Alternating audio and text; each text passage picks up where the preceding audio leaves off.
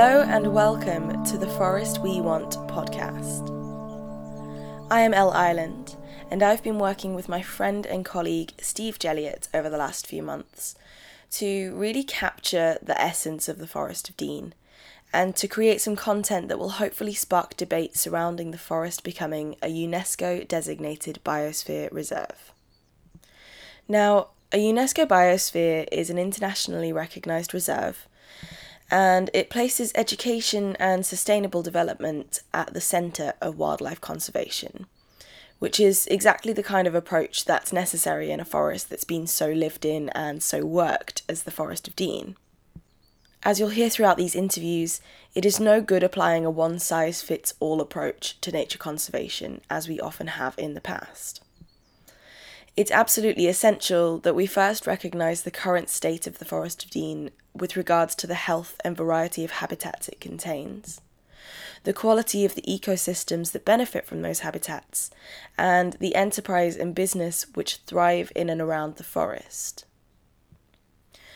Once we have a global understanding of these very complicated and nuanced networks in the Forest of Dean, we can tailor our efforts to suit the needs of the forest today and in the face of future challenges such as global warming. So that's the basic concept of a UNESCO biosphere. And if you're interested in finding out more, I would really recommend taking a look on the UNESCO Biosphere site. You can just Google UNESCO Biosphere Reserve to find out more. Now, before I introduce our guest today, I would also like to invite you to complete our survey to let us know what you think about the potential for the Forest of Dean to become a biosphere. You can find the link to this in the description of this podcast episode.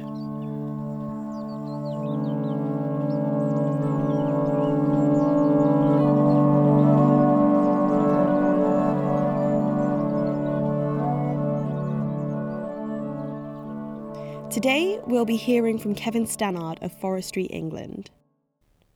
Kevin is deeply concerned about the future of the forest in the context of our biodiversity crisis and climate crisis. Now, most people these days have heard of the climate crisis, but the biodiversity crisis is one that many people will be less familiar with. In short, the biodiversity crisis refers to the loss of species, be it plant, mammal, fish, bird, fungi, everything. At the moment, around the world, we're losing species at a devastating rate, higher than ever before in human history. In this episode, Kevin discusses the evidence of the biodiversity crisis in the Forest of Dean and the impact such loss of species has on the surrounding ecosystems. He hypothesises about how much worse that problem has the potential to get if we don't intervene, and he offers some ideas about how we might stem the bleeding and begin to heal the ecosystems in the Forest of Dean in the context of a biosphere reserve. I'm very grateful to Kevin for meeting with us for this chat, as it allowed us to build a more nuanced understanding of the ecosystems that make up the Forest of Dean and how they could be better protected. So, without further ado, here's Kevin Stannard.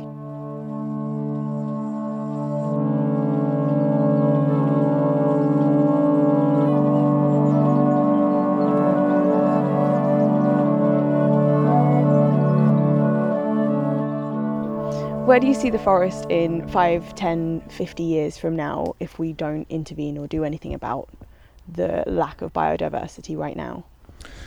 If we don't change our management practices and don't start to give nature space to do its own things, what we'll see is a continuation and probably a faster rate of tree disease coming in and the native tree stock dying. We've already got a big issue here with ash dieback and Phytophthora aurorum on the larches and the sweet chestnut. Acute oak decline, chronic oak decline could go on. There's hundreds of tree diseases that we're currently concerned about. So the health of the forest will decline. The space for natural processes created by grazing in open spaces will also decline. If you don't manage an open space in a forest like this, it will seed in and become fully treed. And again, people might assume that's a good thing in the forest to have lots and lots of trees. But if we don't keep that open space, you're closing down the biodiversity. It's, as I've already explained, it becomes too dark, and you don't get that vegetation coming through, that native vegetation or that range. So if we don't start doing those things now, we will be too late, and the biodiversity crisis will have swept past, and we will have lost species that we don't even recognise now as being important to the forest. I can't put my finger on say what we're going to lose next. We've just had a major scare, well, it's not a major scare, a major disaster really, with crayfish. So we've had crayfish plague in the forest for the first time. We're probably not the first time. And we just lost hundreds of native crayfish from one of the brooks. And that type of unexpected disaster, ecological disaster, is just going to repeat unless we take this biodiversity crisis seriously and work with instead of against nature. So in 5-10 years' time, local people probably won't see a huge amount of difference. But in 100 years' time, what we should have here is a vibrant forest full of light, full of open space, full of plants, animals and insects, thriving in a balanced way. Water coming off the forest should be clean and not full of silt as it is at the moment. We should be able to manage the worst effects of climate change be able to manage that storm water flows by holding water up here longer. So the picture I'm painting, I can't describe what it will look like, and I can't describe what it'll feel like. All I can say is in 100 years' time, you'll have fresh air, you'll have open space, and you will see wildlife and nature at its best. That's what we're aiming for. If we intervene. If we don't, it will just be year upon year of ecological loss. That's what I'm afraid of. The crayfish disaster this year, we didn't see that one coming, but we've probably lost all the native crayfish out of the forest in 1 year. We're going to lose the ash. That's a given. We're going to lose the ash.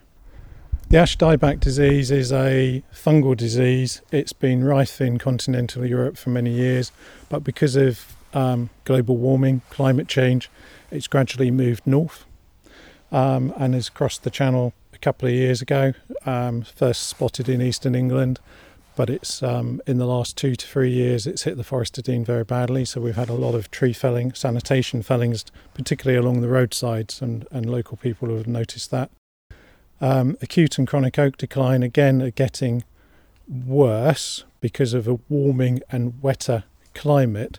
So oak trees do not like getting their feet wet.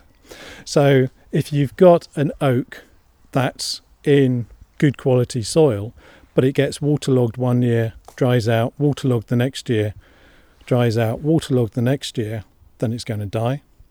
And that's a problem. And then we've also got an insect which is spreading a fungal disease on some of the oaks. And again, our forest research teams have now mapped that and can link it. I think they can link it to rainfall and the numbers of days of frost. And as that changes and as the number of days of frost reduce, so the range of that insect is spreading and taking that fungal disease further. So I do get confused which one's which, chronic oak decline and acute oak decline, but one of those will get worse simply because of the fact this insect is spreading out and taking that fungal spore with it. And yeah, this is the Forest of Dean is that quintessential English oak wood, or many people associated with it. So if we lose all the oaks from here, which is a possibility, and you lose all the ash, it is going to fundamentally change the forest.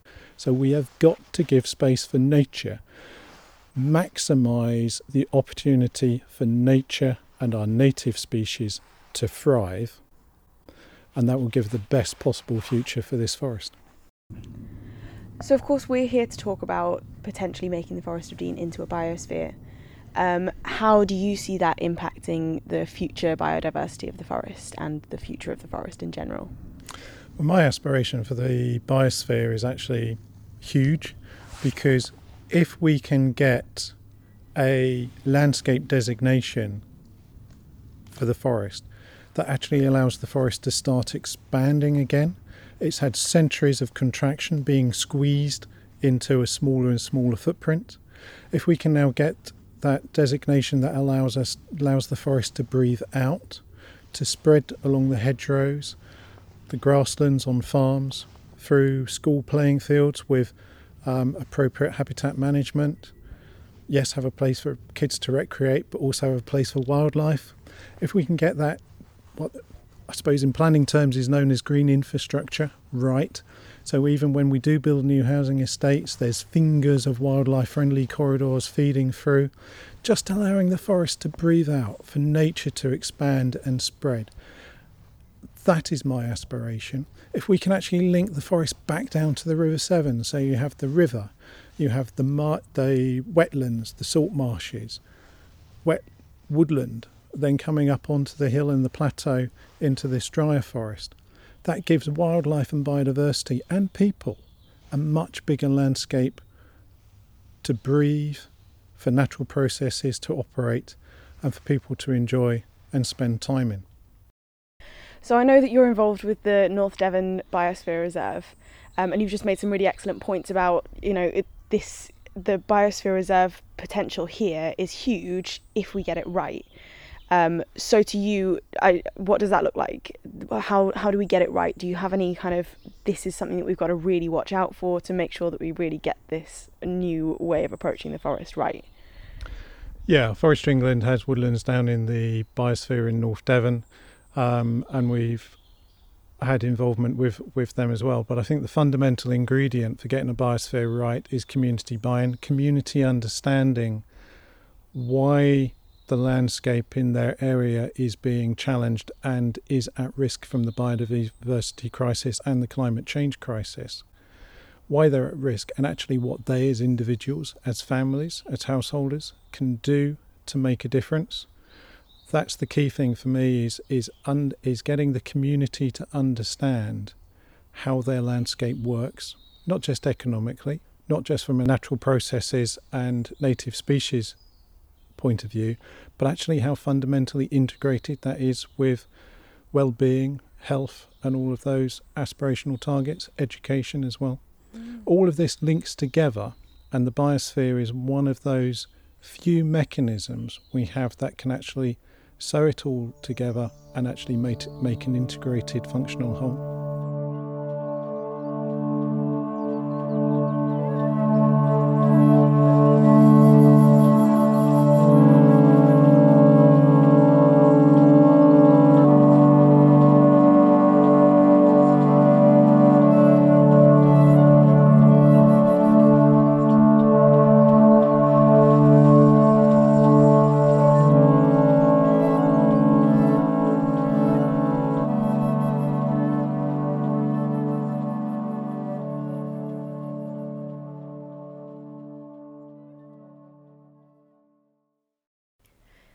Thank you for listening to the Forest We Want podcast. More information about UNESCO Biosphere Reserves can be found simply by Googling UNESCO Biosphere Reserve. And please remember to complete our short survey regarding the future of the Forest of Dean. You can find the link to this in the description for this podcast episode.